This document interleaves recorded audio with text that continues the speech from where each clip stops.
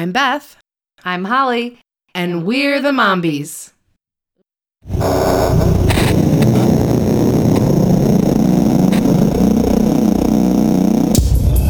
heard a house with at least 4 dead bodies in it. Like, what is that? How much worse can you get, really? That's a great question. Weird. Just absolutely strange. How do you even do that? I feel like that's gotta mean something.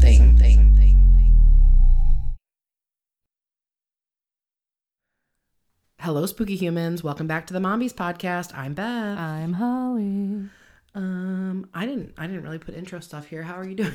Hello! I don't know, we've been talking for the last 47 minutes, so we do that every time, you guys. Basically every time. I totally had something I wanted to talk to you about, and by now I've totally forgotten what it was. Whoop!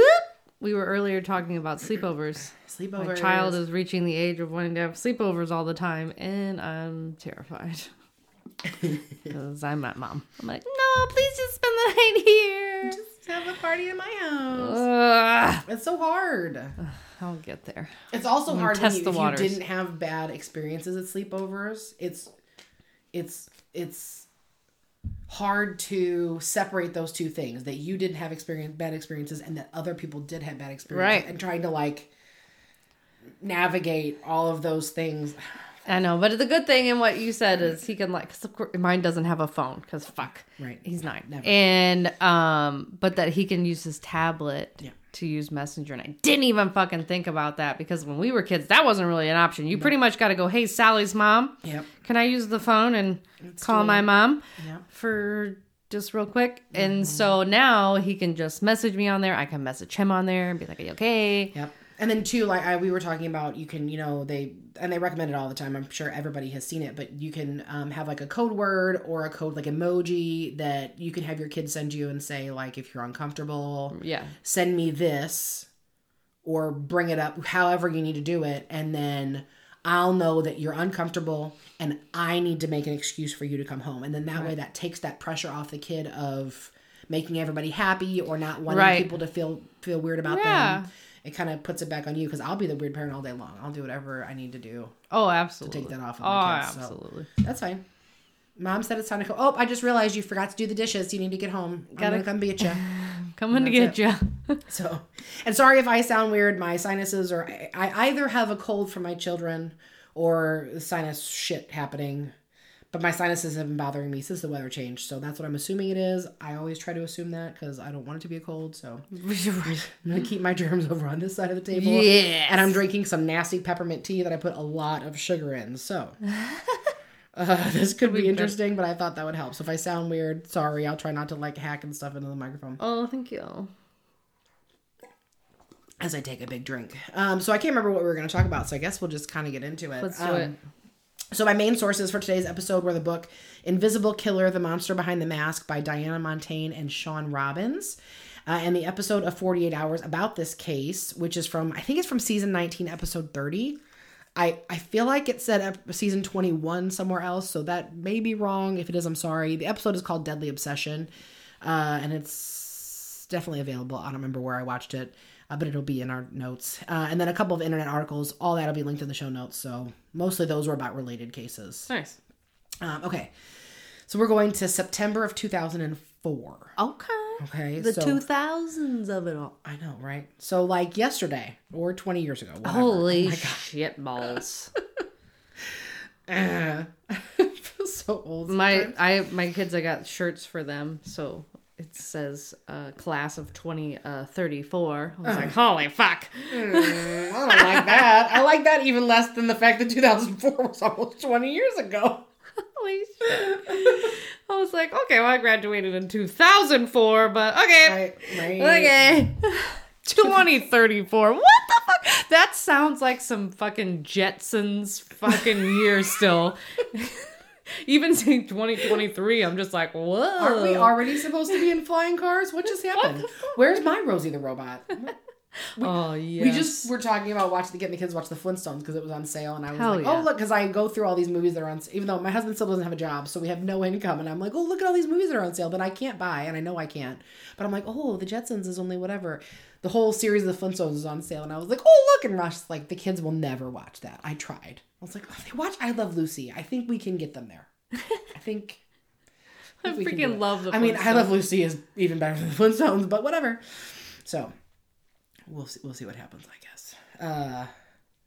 Anyway. Alrighty, back to the show, Bob. Found something to talk about. Now back into the thing. September 2004, Hurricane Ivan caused over $33 billion in damages in today's money in the United States and killed 124 people total, 57 in the United States alone. So the hurricane's intensity grew and declined throughout its trajectory, hitting Category 5 status 3 different times. Oh my gosh. So it was kind of, waxing and waning or whatever. I don't know. On Friday, September 2nd, evacuation orders were issued for the Florida Keys, which is where Charlie and Terry Brandt lived. So we'll talk a little bit about Charlie and Terry first. In his late 20s, Charlie had been running a drug interception operation out of the Bahamas for a defense contractor corporation. What? Like undercover? Yeah, so they were like catching drugs that were coming into. Is he the good guy or the bad guy? Then he's the good guy. I guess it depends on whose story you're telling. Ooh. In this story, his job he is trying to get the bad guys. Okay. Yeah. So he's stopping the drugs from being sent, I guess, into the U.S. Okay, but he doesn't work for the police. No, got it. When he was 28, Charlie told his former brother-in-law, Jim, that he was quitting the job because he had found a duffel bag of uncut cocaine while fishing. So they said he was fishing in deep water and kicked this bag with his shoe or something. He'd gotten some of his friends high with it and then kind of started selling it, I guess, is what it sounded like. Well, one of those friends that he got high ended up telling him that he knew someone who would buy the bag of cocaine and pay a 10% finder's fee. Ooh. So I guess he was like, fuck yeah. So Jim didn't know the exact number, but apparently it was close to $500,000. Holy shit. Charlie's home cost over $250,000. I was going to paid for it in cash. Ooh, but then you don't have as much money left. I mean, it's only 2004. That's not going to get you all that far. So this is 2004. That would have happened around 20 years prior, 19 years prior. Okay then. Okay. So you're talking 1980. The 80s. Okay. Yes, that's much more money. I forgot to mention, I think he's 47 when we're talking about in 2004, somewhere in the age range. And that was when he was 28. Got it. That's about almost 20 years. Yeah. I did do that math right. Oh, look at me math. And it was so fast too. Bravo. Thank you. Don't expect it again. So, once he got out of the business, Charlie asked Jim, quote, well, do you know any girls besides your girlfriend? I mean, I've been stuck on that fucking island for 5-6 years, and I want to start getting into the scene. Jim said he'd ask his girlfriend, which he did, and they set Charlie up with Terry. I forgot to put her last name. I think it was Helfrich, maybe, on a blind date in 1985. Terry was cute and full of life. She was talkative and had a great sense of humor. Although Charlie was a quieter guy, apparently Terry kind of pulled him out of his shell. So the couple dated for a short time before moving into an apartment together. Oh. So they kind of moved quick, I guess. Sorry, take a drink. Charlie and Terry had been introduced by, I already said that part. Apparently I forgot to take that back out. So they hit it off pretty quick. They fell in love. They eloped on August 29th of 1986. Okay. Jim was Charlie's best man and his girlfriend was the maid of honor, but there weren't any family members invited to the wedding. That's adorable. I mean, do you? But the friends that set them up being so cute. Yeah. And we have families, so we know what that's like, right? Mm-hmm. And not that our families weren't invited to our weddings, but we know that family dynamics can be difficult. Although, most of my family was not at my wedding. That's because we did it at the courthouse very quickly, so... Well... Terry's best friend... Oh, so the couple were described as the type of couple that people envy. Terry's best friend, Melanie, told 48 Hours, quote, if my husband could love me 1/3 the amount that Charlie loved Terry, I'd be the luckiest woman in the whole world. Oh, that's sweet and sad. Mm-hmm. She said the couple never argued. Oh. They even made each other's lunches because lunch tastes better when it's made by someone else, especially your person. Stop it. Oh. It's like, oh my God, that's so cute. That is good. Oh, that's pretty fun. Then you don't know what you're getting. Here's your lunch. Right. Mm-hmm. Cute. Pretty cute. She said they never argued. Terry's sister Pat felt that they were madly in love with each other. Terry's sister Mary Lou said her first impression of Charlie was that he was soft-spoken and laid back, and she felt that complimented Terry's outspoken, happy demeanor well. So everyone thought they went really well together. Charlie and Terry's niece, Michelle Jones, and her friends had always thought Charlie was a little odd, calling him eccentric, but Michelle also thought that he and her aunt were a good match. Okay. And together they were pretty adventurous, Now, back in 2004... What? I definitely just flung my fucking phone. Sorry about that, guys. So back in 2004, 37-year-old Michelle was keeping a close eye on news of the storm because she was worried about her aunt and uncle. She was close with both, but especially with free-spirited Terry, her mom's sister, who reminded her of a hippie girl. Yes. When Charlie spoke to his friends about Michelle, he called her his, quote, Victoria's Secret. Oh. Because she was beautiful and she looked like someone straight from the pages of the catalog. Though it was a nickname, he never called her to her face. Her father says that if he had, she would have been livid. So she wouldn't have liked a joke like that. I feel like that would have made me uncomfortable a little bit. Seems like a strange thing for an uncle. Oh, wait. To say? Her uncle. Oh, I thought you were talking about... Oh, no. The uncle called the niece that. Oh, no. Oh, no. Oh, that's wondering why you probably like... You're making no faces. What the fuck? You said... Oh, and I was like, oh. No. Rewind that, please. Ew. Okay. No. I thought you meant her husband. And then it even made sense that he wouldn't say it to her face because he was like, oh, I'm just, Right. But then I was like, wait a minute, this is getting weird. No. No, gross. It's weird. No. This is niece. Fuck that. So he says he calls his niece his Victoria's Secret because she's beautiful and looked like someone straight from the pages of the catalog. Gross. I already said that. Gross. So let's say it again. Gross. A co-worker of Charlie's said that Charlie had told him on Thursday, September 9th, quote, if this comes, I'm going up to Victoria's Secret's house. This girl has it all. She's intelligent, she has a good job, she has a good home, and she cannot find a good boyfriend. The last guy that she had was divorced. He didn't even have a car. I just don't understand it. And this friend also excused the weirdness of him calling his niece Victoria's Secret, saying it wasn't disrespectful because he hadn't called her Playboy. Okay. Gross.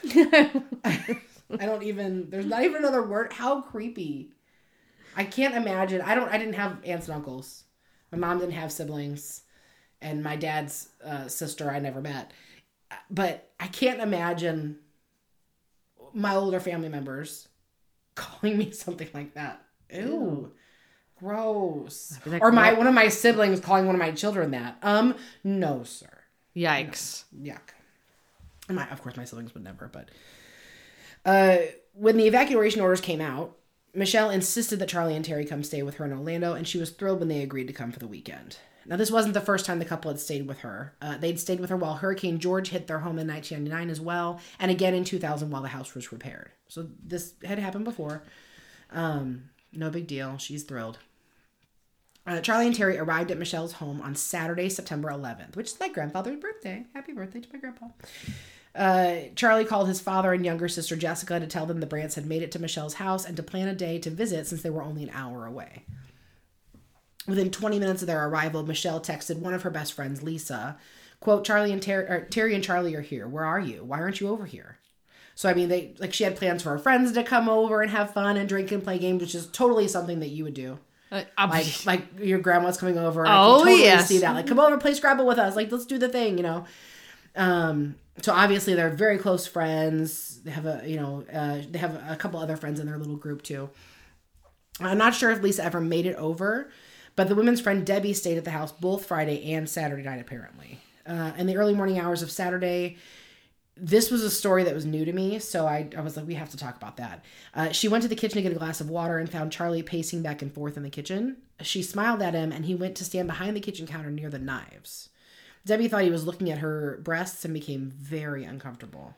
She was so uncomfortable that she left early Sunday morning. So, which I feel like if that happened, it says the early morning hours of Saturday, but the way that it was worded, I'm not sure if she meant like 2 a.m. right between Friday and Saturday, or maybe she meant Saturday into Sunday and it just was worded weird. I'm not sure. Because I feel like if made me uncomfortable like that, I wouldn't stay a whole nother day. Oh, yeah. I'd be like, well, I'm out of here. So that could be it could be incorrect. The book had a few places where the dates were off a little bit, so I'm hoping all my information is correct. I kind of looked at some of the different sources, but if anything's wrong, then I do apologize for that, but I tried really hard to make sure it was all right. Debbie later talked to Michelle about the incident, telling her friend, "Your uncle is weird." Michelle dismissed Debbie's concerns, saying, quote, "No, he's just a big teddy bear." So, Charlie and Terry went to visit Charlie's family at 2 p.m. on Sunday. While they were there, Charlie told Terry multiple times that it was safe to return home the following day and they should start packing for the drive home. He hadn't really wanted to evacuate at all, but Michelle and Terry had insisted. So it kind of seemed urgent to him that they leave that following day, but there's no real explanation as to why he wanted to leave. He also spoke on the phone with his older sister, Angela, while there. Angela couldn't make it that day, but asked to see him the next day. Charlie responded, quote, "Sorry, I have plans. We're staying with Michelle. Maybe next time." And does she live there too? Yeah. Yeah, I think they all lived a little bit further north there, closer to where Michelle lived. And then Charlie and Terry are in the Keys. So, I mean, they're at the very, very southern part of Florida. Charlie's father and sister, Jessica, I think I said, later said that in hindsight, they felt like Charlie had held each of them longer and tighter than he ever had before. So they kind of felt like maybe that was something. Oh. So like when they were saying bye? Yeah. Or just, okay. So this is some hindsight talk here. Okay. Kind of stuff. And I just felt like that was kind of where it went. Yeah. So just a bit strange. Charlie and Terry went back to Michelle's early that evening, and even though Charlie had been insistent that they leave Monday, he changed his tune that night. Suddenly, he was insistent that they stay one more night, which surprised and irritated Terry. By this point, the hurricane had passed the Florida Keys and was headed to Alabama, but all of a sudden, Charlie wanted to stay. So I think his wife's kind of getting annoyed. What is your fucking deal? You know. Right, I've just told everybody we're going to be leaving early. Now you're saying we're not leaving. What the fuck? You've so gotten me all jumbled up. Yeah, I'd be irritated with my husband for sure. Yeah. So Monday evening, Michelle stopped answering phone calls. She was very close with her mom, Mary Lou, and when Mary Lou's call started going straight to voicemail, she became worried. When Michelle didn't return the calls, which was completely out of character for her, Mary Lou became even more worried, of course. On Wednesday, September 15th, Mary Lou called Debbie, so again, one of Michelle's best friends, to ask her to go check on Michelle and see if she was okay. Mary Lou told Debbie that she'd received a call from Michelle's office because she hadn't shown up to work as expected. So I don't know if it was that day or... Debbie said she also hadn't heard from Michelle, though she'd sent messages and emails. Debbie and Michelle had plans to fly to Vegas later that week, and they'd been emailing back and forth frequently in excitement for their vacation. So it was pretty strange that Michelle had just kind of stopped responding. Debbie agreed to go check on Michelle, telling Mary Lou that she had a house key. So they said that all the girls in this little group had each other's house keys, which I was just like, oh, that's adorable. Like such a cute little friend group, you know. It's like our garage codes. Exactly. Debbie agreed to go check on Michelle. Oh, I said that, telling her she had a house key. On the way, she called their friend Lisa to fill her in on what was going on. Michelle had invited Lisa over for dinner on Monday the 13th. In the Invisible Killer book, that's one of the spots that was weird. It said this was on the 15th, but I think that was an error because I tried looking at where the dates seemed like they happened. But when Lisa called to say she was running late, Michelle told her not to come over because Charlie and Terry had been drinking and arguing, and it wasn't very pleasant at her house. Terry's sister Pat later said that when Terry drank, she was good at pushing people's buttons, which probably gives us a little better idea of what was going on at Michelle's house that night. You're irritated with your husband because now he wants to stay. So he's already grating on your nerves from that, plus normal, whatever, husband and wife stuff. And it's never about that argument. And you're drinking. Yep. And you're probably pushing buttons. Wonderful. Michelle's like, I'm good, thanks. So Michelle told Lisa she was going to go to her room. I'm just taking myself out of this. Lisa considered going over anyway, but ultimately she just decided to go home. On this phone call, Lisa told Debbie she would meet her at Michelle's house. Okay. So we're both going to go check on her. Now, when Debbie arrived at the house, she immediately noticed that Charlie and Terry's SUV was still in the driveway. So they would plan to leave Monday. He says we're going to leave Tuesday now. Now it's Wednesday, and they're still there, and nobody's answering. Now, Debbie's mind started racing with all the possibilities of what could have happened to Michelle, Charlie, and Terry, which we know what that's like with anxiety. She was going everywhere about what could have happened. She went to the front door and tried to open it, but she was shaking so hard she couldn't even get the key in the lock. Oh, my God. She stopped, turned around to face the street, I guess probably to try to gain her composure and chill and whatever. But then when she turned back to the door, all that panic and worry just streamed out of her body. She began banging on the door with both hands, screaming, "Michelle, open the door!" She yelled 5 or 6 times while knocking before heading to the family room windows and beating on the glass there. And she squeezed between the hedges to go knock on Michelle's bedroom window. By this point, she'd stopped screaming. And I think that fear was setting in that something's really wrong. Mm-hmm. So all of a sudden, she's a little bit quieter. And when no one answered any of the knocks, she ran to the next door neighbor's house and banged on their door, screaming for help. No one answered there. And now, this is nighttime. And she still has the key. Yeah, she has the key, but she couldn't get it to go unlock. So I think she's probably thinking, they talked about how it was thrown in a bowl like with all of their keys. So I think she's thinking maybe I grabbed the wrong key. Okay. Whatever. She just couldn't get it to work. So no one answered the next door neighbor's house. So she ran to another house, and then she spotted a different neighbor coming out of their garage. So she ran to the man, asked him for help, explained the situation. He, I think, reached in his car, it said, and grabbed a gun and a flashlight. And the two went back towards Michelle's house. I would be shitting my pants now. Right? Like, I need help, but then you getting the gun, me seeing somebody, like, hold on, let me get my gun. I'd be like, right. Oh, fuck. Oh, yeah. And I'm sure, as those steps went, she had to be. I mean, she's shaking so hard when she gets to the door, she can't put the key in.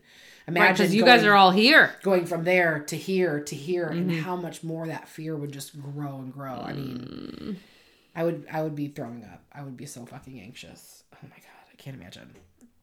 The neighbor tried the key in Michelle's front door, but the neighbor couldn't get it to work either, so it maybe wasn't just Debbie. Debbie begged him to break the family room window so they could get into the house, and he firmly told her no. It's not fucking happening. He made his way around the back of the house to the garage door.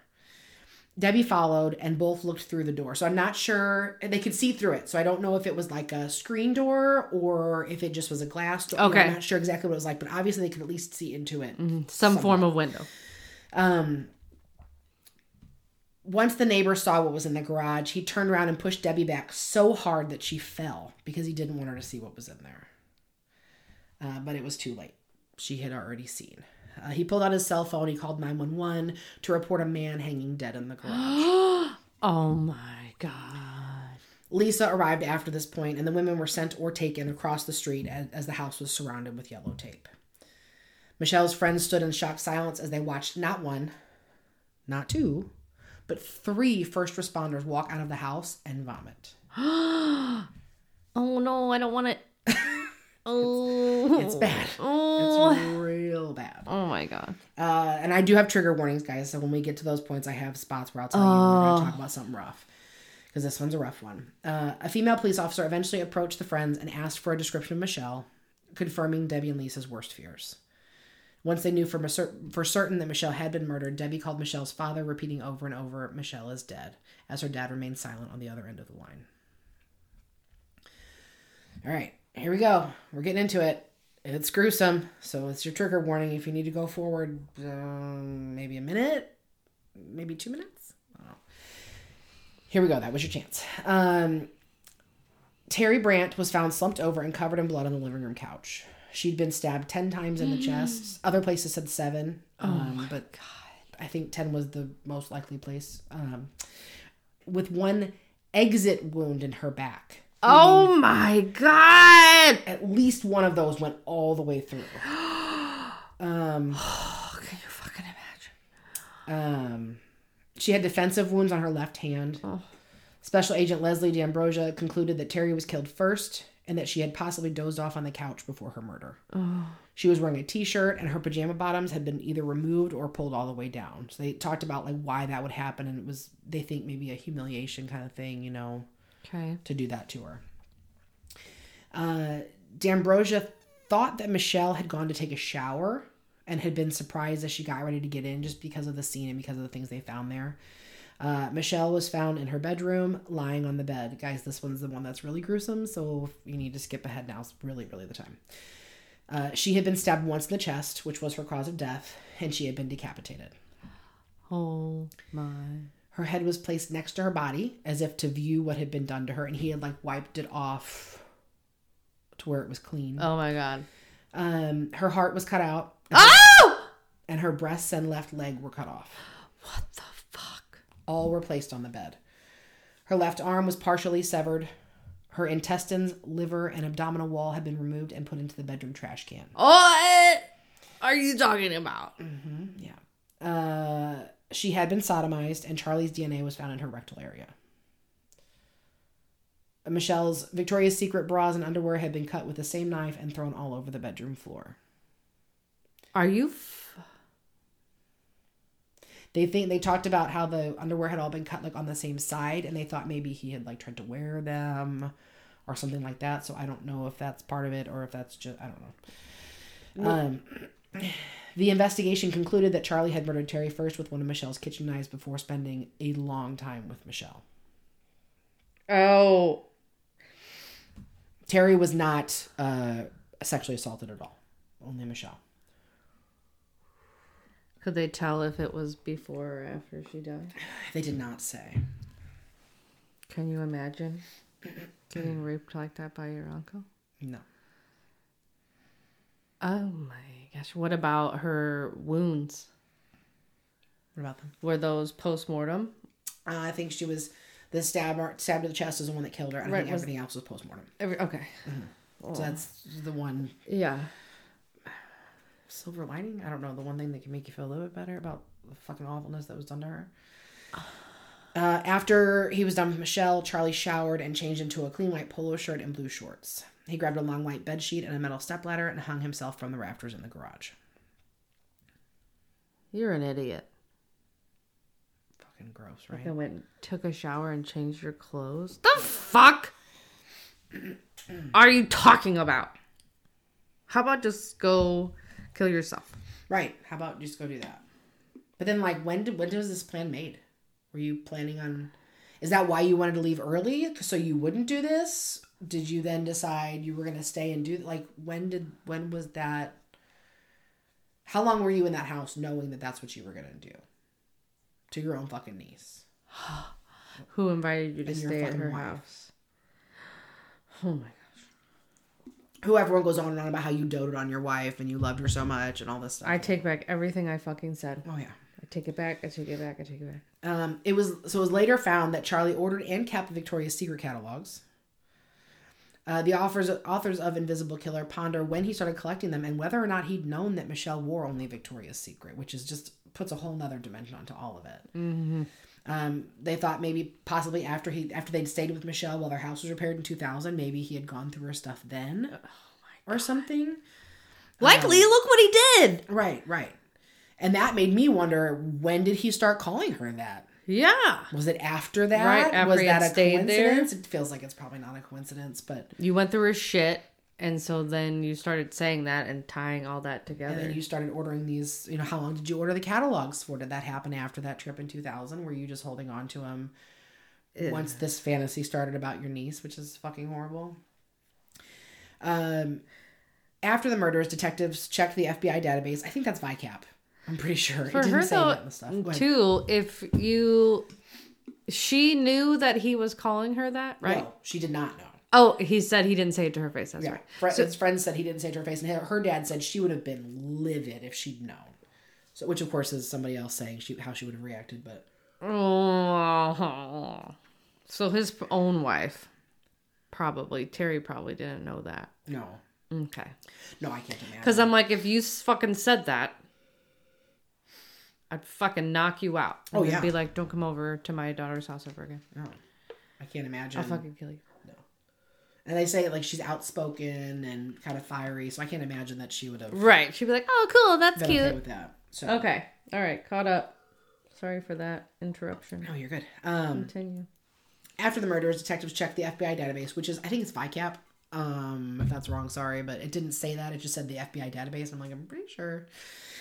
Anyway, they found that another murder that matched up with what had been done to Michelle.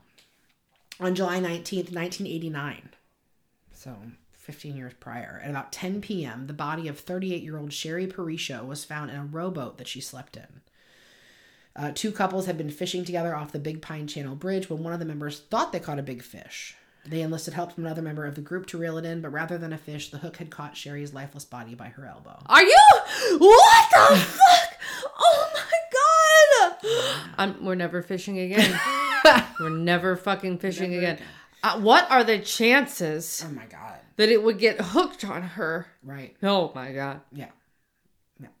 And she had, I don't know if I put the timeline stuff on here because of course it's not all for certain, but. Fucking traumatizing. She had been killed, like, I think she had been seen alive at like 8 p.m. So, I mean, this is within a couple hours of her being killed. Powers it be on that. Right. What the hell? Right. So, oh my God. I'm going to talk details again.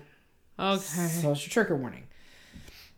Sherry's rowboat had been flipped over and basically used as a cutting board. Sherry's throat was slit so many times and so deeply that her spine was severed and she was nearly decapitated. How long would that take you? So long? She was cut open from her pubis, so like down by her pubic bones, all the way up to her first rib, which is up here. Her right nipple was cut off. Her fallopian tubes were severed, and the parts where the egg comes out, like the part that looks like this, were missing. Her heart was also removed. There was damage to her diaphragm, her liver, and her bowels. Her cause of death was ruled to be saltwater drowning. So she was drowned first. And exsanguination due to traumatic wounds. So I'm hoping that, again, that means she was unconscious or already dead when all this shit happened. Okay. A little bit about Sherry. Sherry was apparently homeless by choice. They talked about like that idea of freedom. Mm-hmm. And, she had an IQ of 136, so she was a very, very smart woman. She was a former beauty queen and had been writing her autobiography titled An Act of God at the time of her murder. And she kept it like they found the manuscript in her boat. There are some experts from her book, An Invisible Killer, and it's clear that Sherry was empathetic and a free spirit. She wrote about social injustices, battling depression, and her fascination with the mysteries of the universe. She sounds like someone that I would have wanted to be friends with. 1,000,000%. And they had a lot of excerpts from it, but it was just too much to put all of it in here. But the Invisible Killer book is fabulous. So it was originally believed that either an ex-boyfriend named Mike had killed Sherry or that her murder was some sort of ritualistic satanic sacrifice, which lines up with the time frame. Because of the way it is and that her heart was gone and all that. Okay. Yeah. And satanic panic. And they found pentagrams drawn nearby. So, okay. Kind of all lined up. Mike was cleared with a past polygraph test. There were lots more suspects, but none of them panned out. Fingerprints were found along the gunnel or the top edge of the side of the boat. And palm prints were found on the bottom. Neither matched Sherry. And I didn't find anything to say that they ever matched them, but I'm guessing they probably did. A police canvass of the neighborhood resulted in a sketch of Sherry's potential killer from a woman who described a man running across the street the night of the murder. Police apparently got the sketch made, but they didn't really take it too seriously, which is a damn shame, because I showed it to you before, and what did you think of that? That looks like Charlie. It looks just like Charlie. It's Charlie. You guys, if you look it up, when you look up his picture, if you search for his name, the first picture that pulls up shows another sketch, and that's not the sketch I'm talking about. You have to scroll down further. Holy shit. It looks just like him. Oh my gosh. And I also was telling Holly, so I showed Holly before that the sketch, and was saying every time I see it, because of course I've looked at it a few times in the course of all this, that I keep thinking about who could play him in a movie. Okay. Because yeah, you said that. The face keeps coming to me because I'm watching Boardwalk Empire, and this actor happens to be in Boardwalk Empire. Michael Shannon. Do you know who he is? Look him up. Okay. This drawing looks just like Michael Shannon, and Michael Shannon is so good at playing bad guys and villains and stuff. Oh my God. He totally does. He looks just like the drawing, and he's so good in Boardwalk Empire. But I was just like, oh my God, not that anybody needs to make a movie about this, but I just was like, oh, Michael Shannon could play him. He looks just like the drawing. He's much better looking than Charlie Brandt. But also, he's, I don't think, a piece of shit, and Charlie Brandt is obviously a piece of shit. So you're gross. Yeah. Anyway, I can't stop seeing it. It looks just like him. That's funny. Like him. Oh my gosh. So Charlie's former brother-in-law, Jim, told police after the murder-suicide that Terry had once told him she was considering calling the police on Charlie because of an event that happened around the time of Sherry's murder. Terry had come home early from work and found Charlie in the fish room. So they had a room for gutting fish because he was a fisherman. He loved going fishing. Both he and the sink were covered in blood. Jim brushed this off, saying, of course, It's the clean fishing room. It makes sense that there's blood. But Terry insisted there was no sign of any fish. Right. And Charlie was covered in blood. Of course he was. Because you fucking cut her up. As he fucking murdered this poor woman. Her eyes welled up with tears as she told Jim this. And he suggested that maybe Charlie had thrown the fish back, which doesn't fucking explain the blood at all. I fucking cut them all up and got all bloody and then chummed it back in. Right. Ridiculous. Terry then explained what had happened to Sherry and that she'd been murdered just a block away from the Brandt home. Which some of this stuff said a couple of blocks. I was going to ask a minute ago because I couldn't be patient. Did Charlie live in that area? Oh, right there. Right there. Oh, my God. And so she told her brother about this a long time ago. She told her brother-in-law. So this is... Okay. So he is the ex-husband of Charlie's sister. Okay. So she told him about this, like, back around when that it time. Happened. Yeah. Right. And he just totally blew her off. When she explained what had happened, that it happened close to their house... She finished by saying, quote, "I'm worried that he might have done it, and I've been thinking about calling the sheriff." Oh! When she asked Jim what he thought she should do, he told her that if she called the cops and Charlie hadn't done it, their marriage was over. Quote, "So what you have to decide is, like, if it's worth ending your marriage over this kind of far-flung incident." Oof. Which... maybe that is kind of far-flung. You're saying this person you're married to all of a sudden is a fucking...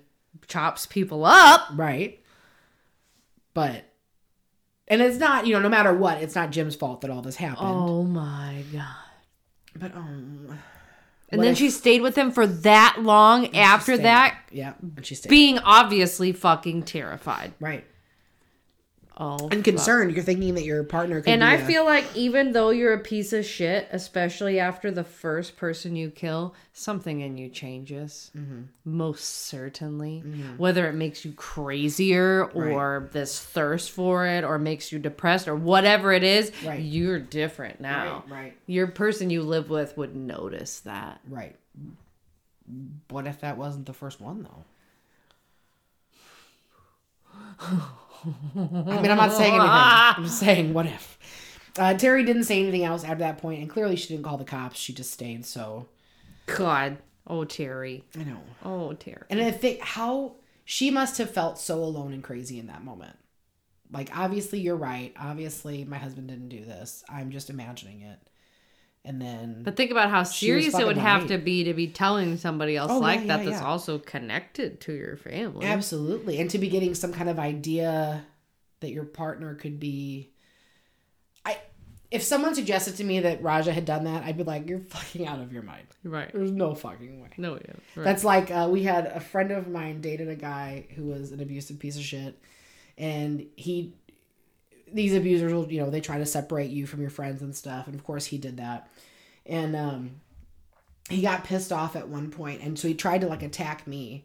And I'm pretty hard to rattle for the most part. It's very difficult to make me uncomfortable. Even if you're saying super inappropriate stuff, it's very difficult to make me really uncomfortable.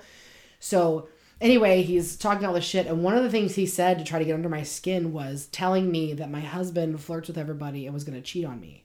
And I literally just laughed and then got pissed because I was like, what if I was the kind of person that I would believe that? Right. But because I know my husband so well, I just was like, shut the fuck up. So if someone told me that he did something like this, I'd be like, no, that's absolutely absurd. So to have that kind of thought in your head, what has to be going on? Oh, absolutely. And then to have the thought and then say it out loud. Exactly. So I just wonder what else she knew. And then for that long, 15 years later, fuck. Mm-hmm. And then for it to end the way it did too. Fuck you, Charlie. Now, Sherry's murder wasn't the only case that matched the ritualistic characteristics of Michelle's murder. Police found around 26 or 27 other murders that were similar. And we're going to talk about a couple of them. Excuse me? Yeah. Fucking insane.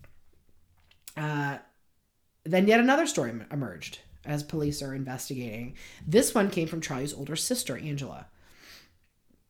Angela told detectives about an incident that took place in January of 1971 when Charlie was 13 years old. Oh, no.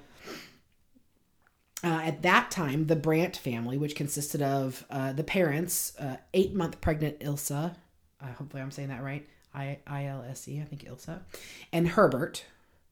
And then 15-year-old Angela, 13-year-old Charlie, 3-year-old Jessica, and 2-year-old Melanie. Oh, wow. So they lived together in Fort Wayne, Indiana. Angela was in her bedroom reading when she heard a series of loud noises which she thought were firecrackers. She started to get out of bed when she heard, "Charlie, no!" or "Charlie, don't!" She wasn't sure which. Then she heard her mother scream and say, "Angela, call the police." The next thing she knew, Charlie came into her room with a handgun and pointed it right at her before pulling the trigger. Ah! Luckily for Angela, the gun was out of bullets and it only clicked when he pulled the trigger. Oh my God. You little piece of shit. I'm going to beat the shit out of you now. Right. Charlie threw the gun on the floor, and Angela she kicked it under the bed. Of course, not knowing if it was, empty. Yeah. She was 15. And Charlie attacked Angela. She fought back. Yes. The two ended up on the floor at the foot of her bed with Charlie on top of Angela strangling her. She told police that she didn't think she'd done anything that stopped him, but he'd had this glazed over look, and it disappeared from his face. And he asked her, "What did I do?" She said she didn't know, but she thought he'd shot their dad. So the two got up to try to figure out what had happened. Angela said she was scared and she was trying to figure out how to get away. So she decided to make up a story. So she told Charlie they would run away together to a hippie commune, which was kind of her way of getting out of the house, I think. Mm-hmm. She told him he needed to go upstairs and get blankets for their little sisters because they couldn't leave them, of course. They're only 2 and 3. They're little. And he agreed. He backed away and he was backing up the steps. So, of course, she's thinking, oh, shit, he's watching me. And he asks her, quote, "Angie, if I go up here, you're not going to leave me, are you?" Oh, my gosh. She told him no, of course. And as soon as he was out of sight, she fucking booked it out the door and into the snow. I'm leaving you! Yeah. Bye, motherfucker. So she runs outside screaming. Oh, my God. Not even seeing her parents or doing it, just getting out of there. Just going to get help. She ran to 3 different neighbors' houses, screaming for help. By then, Charlie was outside too, yelling, quote, "Angie, you promised me you wouldn't leave me. You promised you wouldn't leave me." That's fucking terrifying. Right. At that last house, she literally burst through the door without knocking and told the family who were playing cards, "I think Charlie killed my mom and dad." Now, meanwhile, back in the house, Charlie's dad was still alive. As for what had happened outside of Angela's room that night, Ilsa had been in the bathtub reading a magazine while Herbert was shaving before bed. Charlie entered the bathroom and shot his father in the stomach. He was shot either 2 or 3 times, and then the mother was shot the other. I don't know which is which. Then he turned the gun on his mother, who was in the bathtub. Herbert would later tell Angela that he had pulled his body together, so I don't know how bad he was hurt when he was shot in the stomach. Pulled the drain out of the bathtub, I assume, to keep his wife from drowning. And crawled to the phone and called police before passing out there on the floor. His mother did not survive. No! Oh my God! Are you serious? How is he not in prison? What the fuck? Everything you know about the justice system. Are you fucking... Everything you know about the justice system. And you're like, how is he not in prison? Oh, I'm going to throw up. Can you imagine marrying someone and not knowing that? Oh, you killed your fucking pregnant mother? And tried to kill your father. You never and your asked sister. him anything? I mean, I'm sure he had lied up stories, but hold on. Hey, what about your parents? Are they cool? Nah, fucking killed my Tony mom. How many people he's killed? Have you asked him that? Have you had that You didn't conversation? specifically say, did I murder her? Right. You didn't. Sorry. You didn't ask. I wonder what that story is. Like, did you say they died in a car accident? Yes. Actually, that's exactly what it is. It's in here somewhere. What are you, fun, unoriginal fuck? Right. Wow. Not only are you a piece of shit, you also don't have an imagination. My God. Oh my God. Yeah, right? So he was already totally fucked. So that's already, right. That's why she might not have noticed as much. Because how did you even function? How were you, people were like, oh, he's so sweet and nice. Yeah. What the fuck? Right. No. No one picked up on that. Nope. Creepy, not having weird. sleepovers. That's it. That's fucking it. Nope. Sorry to Anthony's friends. That's fucking no. That's it. I just ruined it. Whole lot of nope now. Anthony, someday when you're an adult and you listen to this, I'm sorry. Yep. It was my fault. Even then, when you're an adult, you still can't fucking have sleepovers. If you can't have sleepovers, you're never gonna get grandbabies. I'm just throwing that out there. You might have to let have sleepovers then. Fine. When you're 25, you can have sleepovers. And you've gone to college. Oh, jeez. Why? I am... No. That's fucking terrifying. Like, I feel like that... No. Mm-hmm. Your mother who was pregnant. Who was pregnant? Oh, my God. Did the baby die? Yeah. No. That's so sad. Mm-hmm. You gross piece of shit. I know, right? He wasn't convicted of the murder of his mother and the baby she was carrying. He wasn't? He was not. He was in jail for 5 or 6 months while they decided not to charge him. Then he was committed and treated at LaRue Carter Memorial Hospital in Indianapolis, which is not there anymore, for a year. And when he got out in June 1972, he went straight back to his father's home, and the family never discussed what happened. It was just like, okay, that's over there. We're just going to go about our lives. What? I misheard what you said. You didn't. No. Did she live there too? Angela? Yeah. Are you fucking insane? She talked about like having trouble sleeping after he came back. What do you mean having trouble sleeping? What do you mean? How'd you sleep at all? I'm never sleeping again. That's it. Your son literally shot me in the face. There just wasn't a bullet in there. Right. Are you fucking nuts? No, he can't live here. Are you... How did anyone sleep? And I can tell you, I love my children. If either of them does that, I'm sorry, you can't fucking live here. If either of them shoots you and kills you, believe me when I say you're going to be mad at me for what I do. I need you. Right. I'm sorry. It would be very hard for me to not hurt you. Right. Yeah. No, you can't fucking live here. And the trauma that you are now giving to your other child, you just have no fucking children now. Right. How do you... You've just fucked... That one's fucked. And then you fucked this one up by letting that one still live here. Right. But you're also talking I'd be like, I'm out. You're also talking about, what I say, 71. Oh, I don't give... Well, you know what I'm saying, though? Like, the difference in how they handled things. Yeah, absolutely. But so it makes sense for that. I feel like it wouldn't happen now. Nope. Are you... 1 year? 1 year. Because he said, "Oh, and you know, I don't even know what happened. I forgot." You know, his sister didn't get any kind of fucking therapy, or anything for. I'm sure she didn't. Can you imagine dinner? Can you imagine dinners for a while, just sitting together having dinner, having a smile, and be like, "Hey, what's up? How was your day?" Oh wait, our mom's not there because you fucking killed her. Neither is our other. Could you pass sibling. the broccoli? Also, don't leave you. You just tried to make me forcefully leave you by shooting me in my fucking face. Get the fuck out of here. No. Don't leave you. Bye. Oh my gosh. No. I feel like I want to do an interview with her. I feel like if my brother walked into the room and tried to shoot me, I would, and he dropped the gun because it was empty, I would have picked it up and fucking beat his face in with it. Yep. I don't think... And my brothers are a lot bigger than me. Right. Absolutely. That's what I said as soon as you told me that. Once it didn't go off, I'd be like, oh, Charlie. Dead. I'm about to beat the shit out of you right now. And then if I found out before we left that house that you killed my mother... With my baby in there? I'm not even going to call the fucking police. No. Mm-hmm. No. I'm going to kill you, and it's going to look like you killed you, and I'm going to be like, this motherfucker killed everybody and then killed himself. I'm going to be like, some strange man broke in the house and beat my brother to death. I know that that's just a pile of skin and bones, but it's him. He's in there. He's in there. That's him. Sorry. Definitely wasn't me. It wasn't me. No. A year. How could you? I know. It's like this whole situation. And the poor dad, because I can't even imagine. It's your wife with your child and your other child. Yeah. Yeah.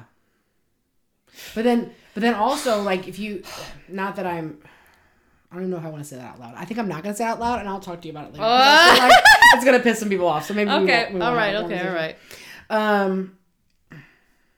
I feel like maybe I should. No, I'm not. Yeah, I was just thinking, like, you've already said it. So I was just thinking, like, okay, so think about that situation. Okay. Obviously, that baby that you want and you love and nothing against that baby, but also you have this child who's here who you already know and love. Mm-hmm.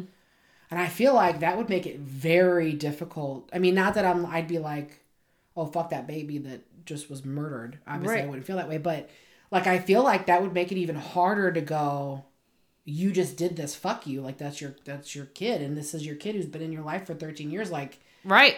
You know, I don't know. I feel like that would make it even more difficult and just a whole nother level of it. And absolutely. Like, I mean, different from if he had walked into one of the other girls' rooms and killed one of the two other children. You know I agree. Yeah, I agree. I think that's fine. You know, and two, like, yeah, that I've lost a child, so then this instinctual urge and need to protect now you. Right. Who did that? Right. Oh my god. There would be a lot of feelings happening. And this is 1971, so you know that this man dealt with none of those feelings. He stuffed those down, and we're just never going to talk about it again. Wow. So, wow. And then, too, thinking about that, like, you know what? That wasn't Charlie. He has this thing, and he was gone. He didn't know that. Right. Oh, cool. Which means he can do that again at any fucking time. Well, they were told by doctors there was no threat this would happen again.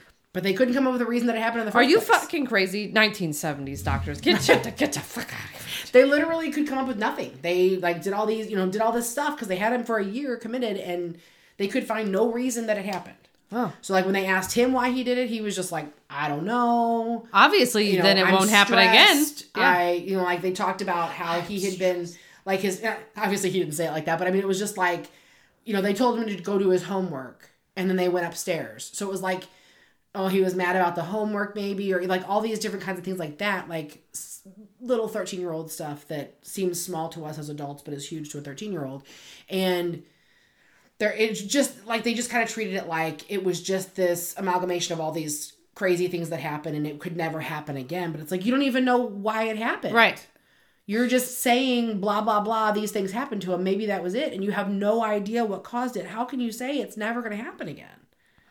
You can't point to, oh, he was physically abused. Oh, he was sexually abused. And this built up and blah, blah. Like, you can't do any of that. You're just like, he was stressed out. It'll never happen again. Yeah, sure. He'll never be stressed out again living in the United States. Never. What the Never. Oh, my God.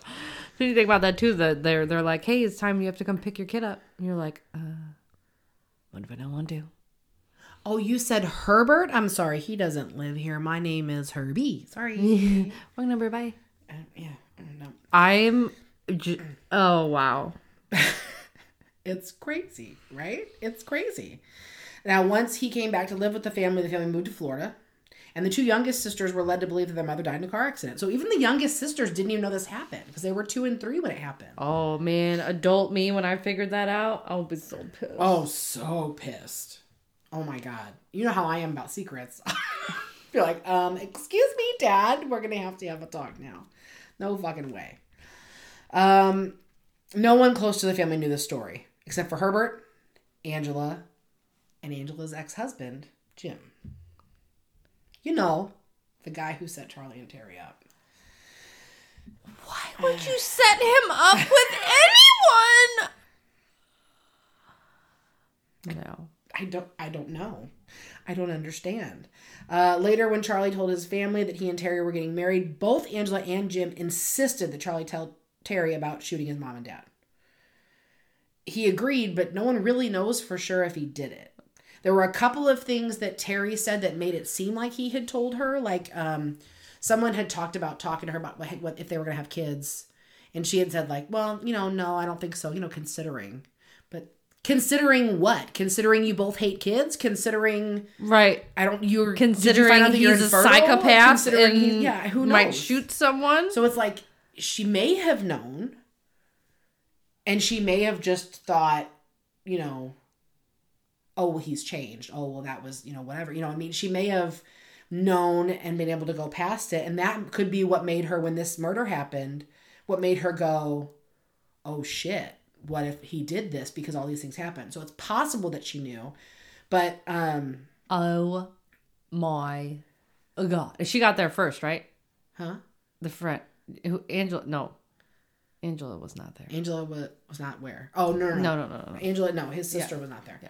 Yeah. So Terry's sister, Mary Lou, says that Terry never would have married Charlie if she knew. And Mary Lou's husband, Bill, says that Terry couldn't keep a fucking secret and she would have eventually let something that big slip out. Oh. So. Sure, I won't tell anyone. I'm not telling you. 42 seconds. No, Raja, you guys can't see me, but I'm literally picking up my phone to dial Holly's number. No, I'm never going to tell anybody. Holly. Like, immediately. What? Oh my God. So, I can't keep a secret, so... I could see that, but also there's those little comments that you're like, well, maybe she did know. Right. And that's a pretty big secret. It is a very big secret. And maybe she kept it because she was protecting him. She loved him. Yeah, right. Because, that's gonna, I'm not talking to you anymore. Right. I know that if I tell my siblings this, they're going to fucking hate you. Yeah. And it's going to change everything. And I love you. And I'm going to stay with you. And that does happen, like, where... you're in a relationship with someone, and that happens a lot with abusers too, where your boyfriend is, sadly, I know this as being the friend of someone who's been abused, your boyfriend is telling you, doing these things to you, and you know that if you tell me, I'm going to be pissed at him and I'm going to tell you to leave. And you don't want to hear that from me, and you know you're not going to leave, so instead you just keep it secret from me. Right. So, I always say, and I hate, I mentioned it a minute ago, I hate secrets. I don't keep secrets. I will, like, if other people have a secret that's not, like a harmful, whatever kind of thing, obviously I can keep that. But for me, I'm an open book. I'll tell you fucking anything. I don't care. I will talk about my sex life. I will talk about my poop schedule. I'll talk about whatever it is we need to talk about. I don't care. I just don't have secrets. That's just not who I am. Right. So for me, I'm like, if you feel like, if I have a secret and I go, I can't tell Holly this, then in my mind, I go, whoa. If you can't tell Holly, something's wrong and you need to stop and look at this situation. For me, that's how I judge it. If you can't tell your person, then you need to really think about what's happening in that situation and if you're safe in that situation. Right. Because if you can't tell your person, something's not right. So for that to be happening, if that's what it was, then... unfortunately, she just kept herself in a bad situation, which fucking sucks because she was lying to herself. If that's what happened. But maybe she didn't know either. That's also possible. Oh, yeah. Now, another potential reason behind the shooting, Jim told a story about a family vacation to Florida that ended 1 week before the shooting. So this is Charlie's family, but Jim's the one that gave the story to police. I guess Angela had told him. So Jim was told that Charlie's only friend was the family dog, a beagle. On that vacation, Herbert, the dad, took Charlie hunting, possibly because Charlie was bullied and he kind of thought of him as a sissy and he wanted to toughen him up. Which is so 1970s, but anyway. Charlie's dog was taken on the hunting trip and the dad shot him, the dog, supposedly by accident, but none of us were in those fucking woods, so who the hell knows what happened. So they kind of talked about how that happening could have been a catalyst for this whole thing. Okay. But why would you shoot your mom? Because you're in a fucking, you still have to be under some kind of psychotic fucking break to be able to do that.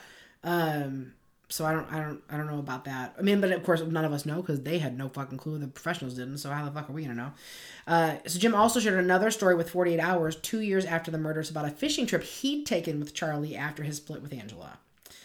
He had been crying and complaining about Angela, who'd had an affair and left him for the other man. Charlie responded, quote, "You know what the perfect revenge is, don't you?"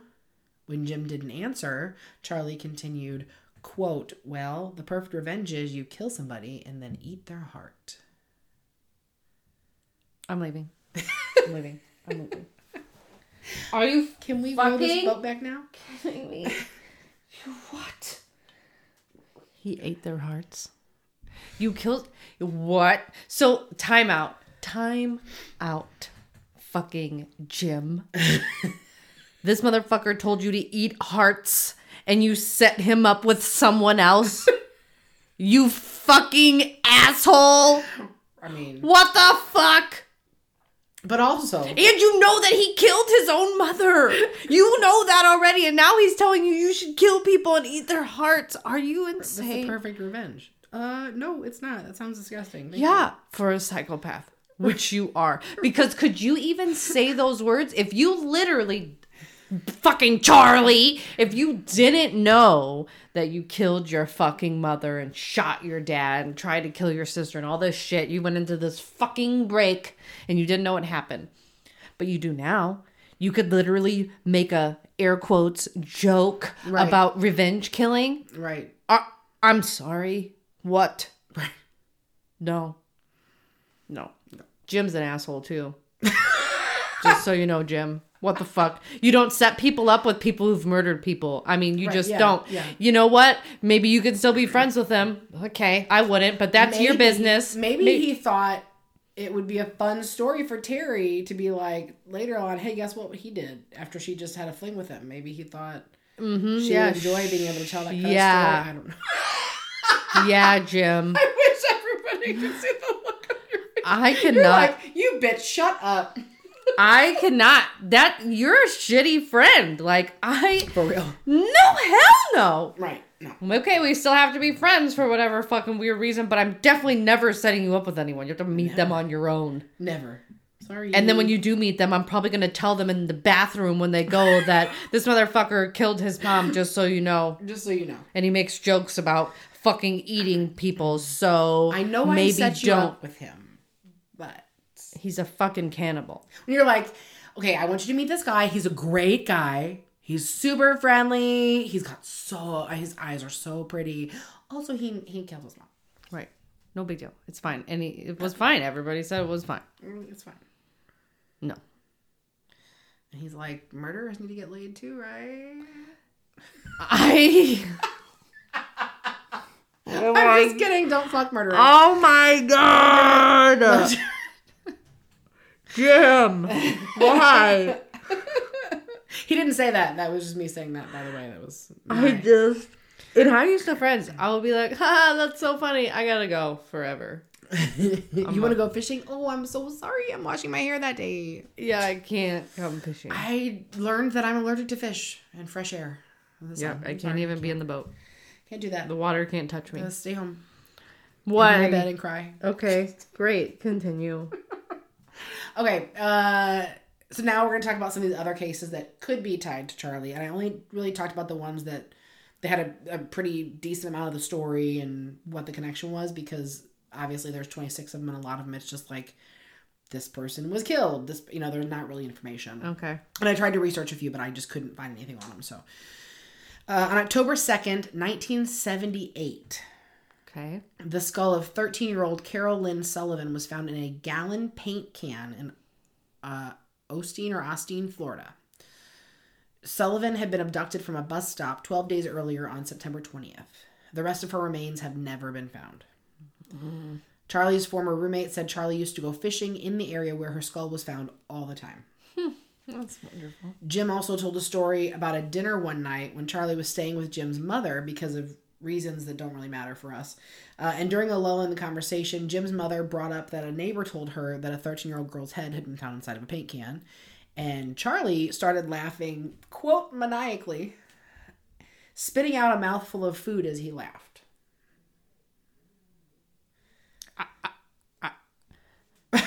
I still... Right? Jim! What the fuck? I'm sorry. I can't have sleepovers anymore. My mom said I'm allergic.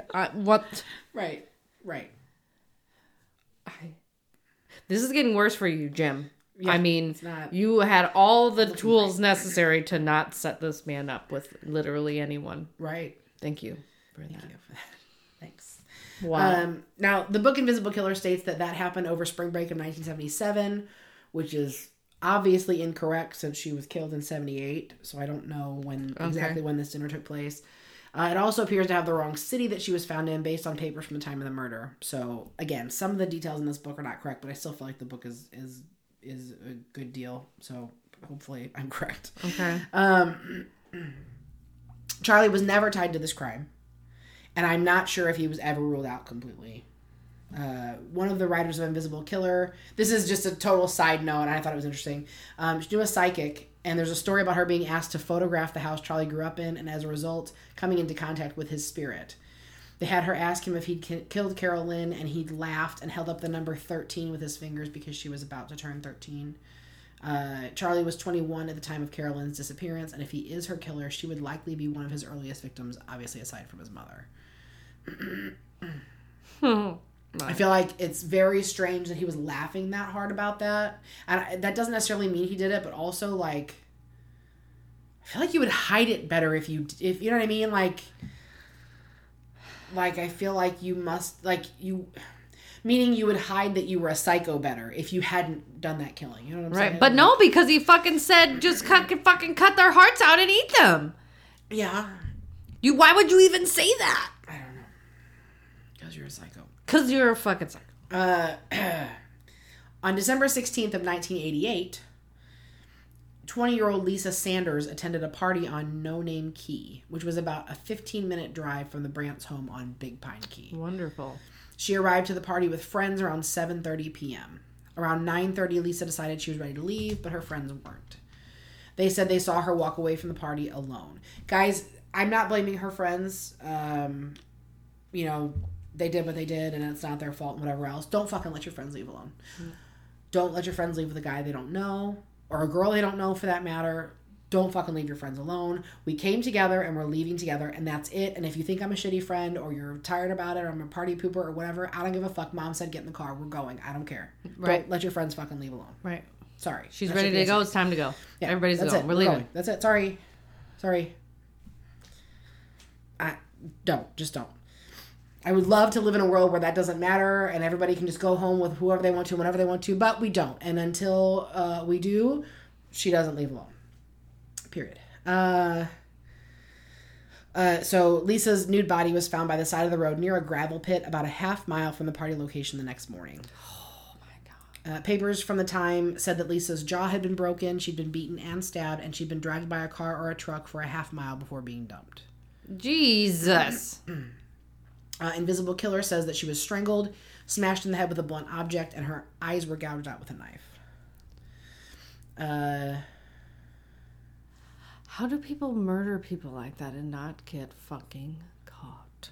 I don't understand. I don't know. What? How did nobody see that? I guess because there's a party happening and people are at the party and it's loud and... Yeah. I don't know. There was blood everywhere up to almost a quarter mile away. And there it was in a field behind a rusted out car. So, I mean, it was just all over the place, apparently. Most of her heart and several other vital organs were missing. According to a message board post I read with some other sources, Lisa's heart, brain, eyes, neck muscles, colon, vagina, ovaries, left fallopian tube, bladder, thyroid gland, and pieces of her lungs were, quote, missing or savaged. However, there were vultures, it sounded like eating her, like when police found her, or when she was found. So they don't know how much would have been done by whoever killed her or how much was vultures. No. Her fucking poor parents. Oh, yeah. I'm sorry. There were vultures eating my child. Yeah. No. That's pretty bad, too. No. My first question was, could vultures eat that much in the time she was missing? Because she was only missing for several hours. And the answer I found was that they could have picked her clean in that time. Oh. In a shorter time. So it's absolutely possible that the damage came from vultures. And like I said, it sounds like there were vultures at the scene. But the autopsy reports apparently didn't give a definitive answer to what was done by the birds and what was done by the killer. So that one's one that could have been him. Again, in the area, could also be somebody else, and vultures did the rest of the damage, and, you know, who knows. Then a different case, on November 24th, 1995, the day after Thanksgiving, the body of 36-year-old Darlene Toller was found in a field west of Miami near the property of Rinker Materials by a Rinker employee. She was wrapped in a blanket or a shower curtain. I know that seems weird, but again, it was different and different. Like, some of the news articles said one thing, you know, so I'm not sure which is correct, or if maybe both. I don't know. She was wrapped in a blanket inside of a garbage bag, so she's wrapped in a bunch of stuff. Her heart had been cut out, and she'd been decapitated.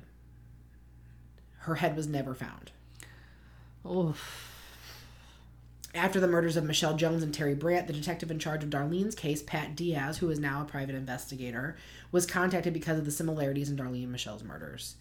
Diaz went to the Brandt home as part of the investigation, and he or someone else noticed that Charlie kept records of his car mileage. Like, I guess pretty detailed records. Diaz looked at Thanksgiving Day of 1995, so obviously he kept them, and noticed there was a significant spike in the mileage at that time. He also took note of the anatomy chart Charlie had hung up behind his bedroom door. Oh. And the fact that he was an expert fisherman. Both things lining up with the precise way that Darlene had been cut open. The one detail that didn't seem to line up was that dog hairs were found on the blanket or shower curtain that Darlene had been wrapped in, and the Brandts had cats, not dogs. Did she have dogs? I guess not. Okay. Diaz learned from Terry's sister, Mary Lou, that Terry's best friend, Melanie, had dogs. Charlie had taken Melanie's dogs to the vet at least once, and it was likely her dog's hairs were on the blanket. Eventually, the dog hairs from the scene were DNA tested with dog hairs from Melanie's dogs, and they were a match. Whoa! So I think we know that he did that one, and they feel like they have enough that they know he killed Sherry Pariso. Oh my God. And as I said, there are other potential victims listed in Invisible Killer, but I couldn't find much information on them, and some of them are Jane Doe's. None have details confirming that Charlie is the killer, like the ones that I went ahead and went through. There's also a sort of timeline taken from Terry's planner, which police have used to try and tie him to other crimes, because she'll talk about, like, he went here, or, it's just little notes like that. Or days where he was, like, it'll say, like, today was weird. That kind of a thing. Like, just little short notes that could maybe do something. My God. And then obviously they have these notes on his... Mileage, thank you. That's the word I'm looking for. Which they also have that on another big one, Israel Keys, which I'm sure everybody listening knows who he is. And, those are out there where you can try to connect him to different cases. So I feel like why we need this stuff out here so we can try to connect it all. That's what people do in their fucking board time or whatever we do. I don't know. Their board time. Right. So all of that, the timeline stuff from her planner was too much to go over, but it's in the book, so it's pretty easy to find. I think it's more toward the end. An interesting side note that I guess probably really doesn't have anything to do with anything else, but I thought it was interesting because I believe in this shit, from Invisible Killer, is that a medium came to see Debbie after the murders because Debbie was experiencing what sounds like a haunting. It's described in detail in the book, but in essence, the woman, Rosemary Altia, found that Charlie had planned to or wanted to kill Debbie too. So, which would make sense if he's like watching her and being creepy. Like, she may have saved herself by not being there. They talked a lot about how Lisa had guilt, feeling like if she had gone to the house, maybe she could have stopped it. And I'm like, girl, you would be dead. Of course you feel that way because we all would, but you couldn't have stopped that. He would have killed you too. You would have been just another victim in that fucking house for Debbie to find. Oh my gosh. So I wish that Michelle and Terry had not been in the house, but I'm glad that Lisa and Debbie weren't. Now, there's a lot of speculation in the book about what turned Charlie into the absolute monster he was, but in reality, we'll never know for sure. One theory is that it goes back to his mother, which does seem likely based on what we know about serial killers and their twisted fucking relationships with their moms. Another theory suggests it goes back to his father, who was a part of the Hitler Youth program in the 1940s. Now, this theory posits that the incident where Charlie's father shot his dog may be proof of a cruelty in the elder Brandt's behavior. Charlie also told authorities after the murder of his mother that he wanted to cry when his dad shot his dog, but he didn't, suggesting a strictness and a lack of empathy from his father. It's also said that he attended his mother's funeral in shackles and showed no remorse or sadness there either. He told his sister Angela that while he was in the mental hospital, he knew when they wanted him to cry, so he did, suggesting that he either learned while there how to manipulate people to get what he wanted, or he was a manipulator before he went there. Another theory came from Terry's sister, Marty, who was a post-traumatic therapist. She mentioned seeing a scar on Charlie's chest that ran to his abdomen, stating that it was from surgery as an infant. I don't know exactly what kind of surgery, but she stated that that kind of early surgical trauma could have psychological repercussions. So it could just be that he was just someone who, that's how that affected him. Sounds like you're a piece of shit. Right. That's exactly what it sounds like. But, of course, that's why we're all interested in this, is what causes it, and, what happens to people and all that stuff. But unfortunately with him, we will just never know for certain. What, Charlie, you couldn't handle it? Right. Handle your disgustingness anymore? Wow. It's noted that Charlie was an avid fisherman who liked to cut up his fish while it was still alive, which I don't think is normal. Right, here's your sign. And a former roommate that used to fish with him said Charlie made large ice cubes of fish blood to use as bait and kept them in the freezer. Disgusting. Of course, the book suggests they're made from something other than fish blood. Of course, there's no proof of that. So, this former roommate also stated that at the time they hung out, when Charlie was 20, Charlie worked in the kitchen of a seafood restaurant and would come home smelling awful, wearing the big rubber boots people wear to, like, wade through deep water. Mm-hmm. But I think he meant just, like, the calf-high ones, not, like, the big waders that are, like, suspenders. And with blood all over the boots and his clothes. He literally said, you eat their hearts for revenge. This is a different friend. And he cuts out, hearts. Yeah. Yeah. He definitely has human ice cubes. I mean, it's possible. But there's no proof of that. So I wanted to share it because it is very interesting and not at all unlikely. But there's no proof of it. So. Okay. So he would come home with blood all over his boots and his clothes, working in a kitchen. He told his friend that the kitchen was what smelled so awful, which if a kitchen fucking smelled that bad, no one would fucking eat there. Did that place go under immediately? Because otherwise, I don't know. And the blood was because, quote, the meat was really fresh. No. Because you cut it off of the animal? Right. Is that cut it off of a human? Is that what happened?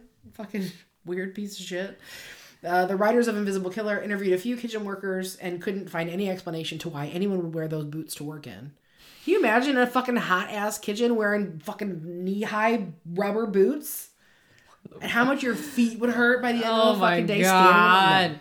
No. That's not realistic. They couldn't find any explanation why anyone would wear those boots to work in a kitchen and noted that kitchen workers don't come home covered in blood. No. So...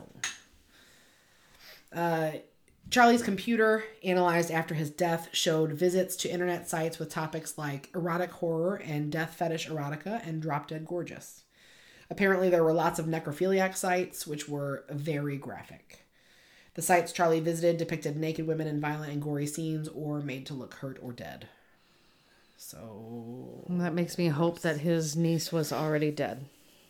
I also hope when he did that. They did talk about, of course, they talked a little bit about, because we're talking about him suggesting to eat the hearts and whether or not he did and all those things. They talked about Jeffrey Dahmer and they talked about necrophilia and how, I don't remember who it was now, so I'm not taking credit for this idea. Obviously, this came from somebody else, but they were talking about how necrophilia can include not just an interest in dead bodies, but like in Jeffrey Dahmer's case, this interest in wanting to have total control over another person. And with people, that's how you get it.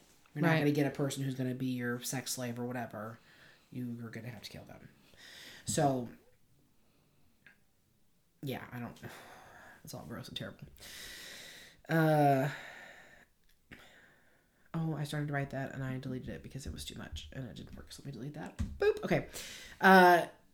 Y'all know how I like to end it. So, about Michelle, her friend Debbie said, quote, Michelle was extremely loyal. She was giving, she was caring, she was dedicated. She was an amazing woman. Friend Lisa said, quote, Michelle was fun, so smart, and organized. She also said, quote, Michelle was the most awesome person ever. My life is not complete since she's not here. Oh, well, fuck. They're both in the 48 Hours episode talking about her. And well, that's...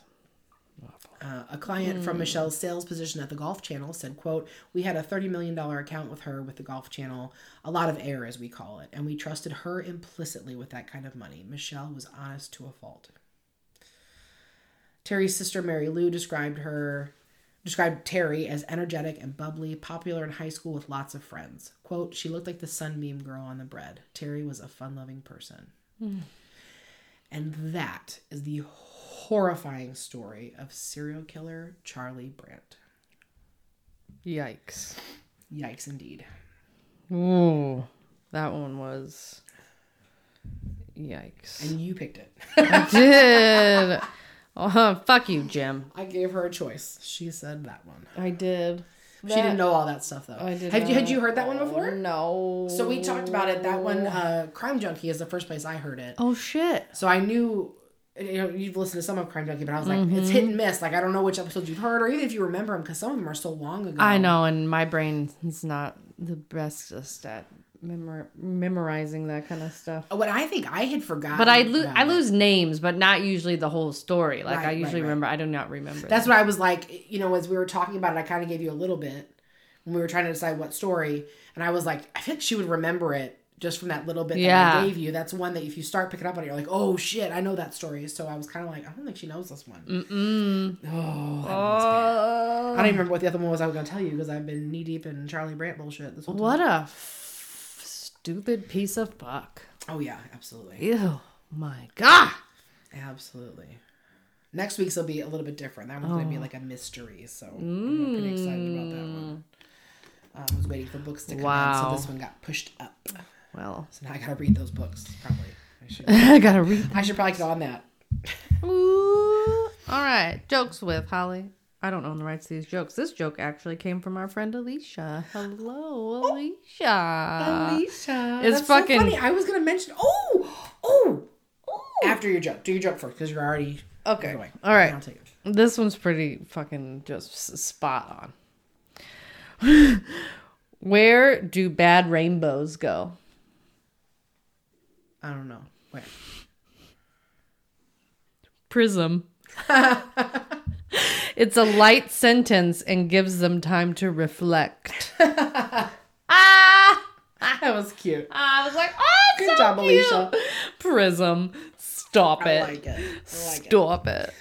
So I was going to say, she called me yesterday. So you guys remember Alicia from our Isabella Stewart Gardner heist episode. She presented that to us. She called me yesterday as I was in the line to pick up the kids. And she said she was listening to the Heyman Lee episodes. Oh, God. She was like, I'm so sorry I'm behind. I'm like, girl, be behind. It's fine. You're allowed to have a life. I'm not going to get pissed off at you for being behind. But also, go download those episodes. But so she said that she was listening to those episodes and we were talking about breadcrumbs. What James calls breadcrumbs. Those little things that kind of let you know you're in the right place or whatever. Which we talk about for the podcast all the time because I get all the breadcrumbs. And I want a different name for them. Okay. James's name is great, but I want to come up with something else. But of course, I do not spend time doing that because I'm reading horrible shit all day, every day.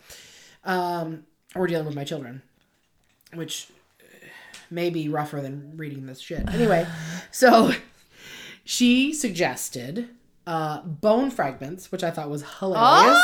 Oh! Or spine tinglers, which I may like even more. Yeah, I like spine tinglers. So I just thought that was really cute. That's fucking cute. You want to hear my spine tingler? Yeah. It literally just happened yesterday, and I called you to tell you about it, and then maybe I got sidetracked or whatever.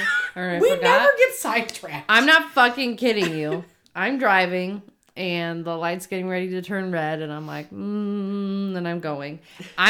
I'm literally not fucking joking. I'm going under the red light, and the song on the radio says, run in the red light, and I was like, what the fuck?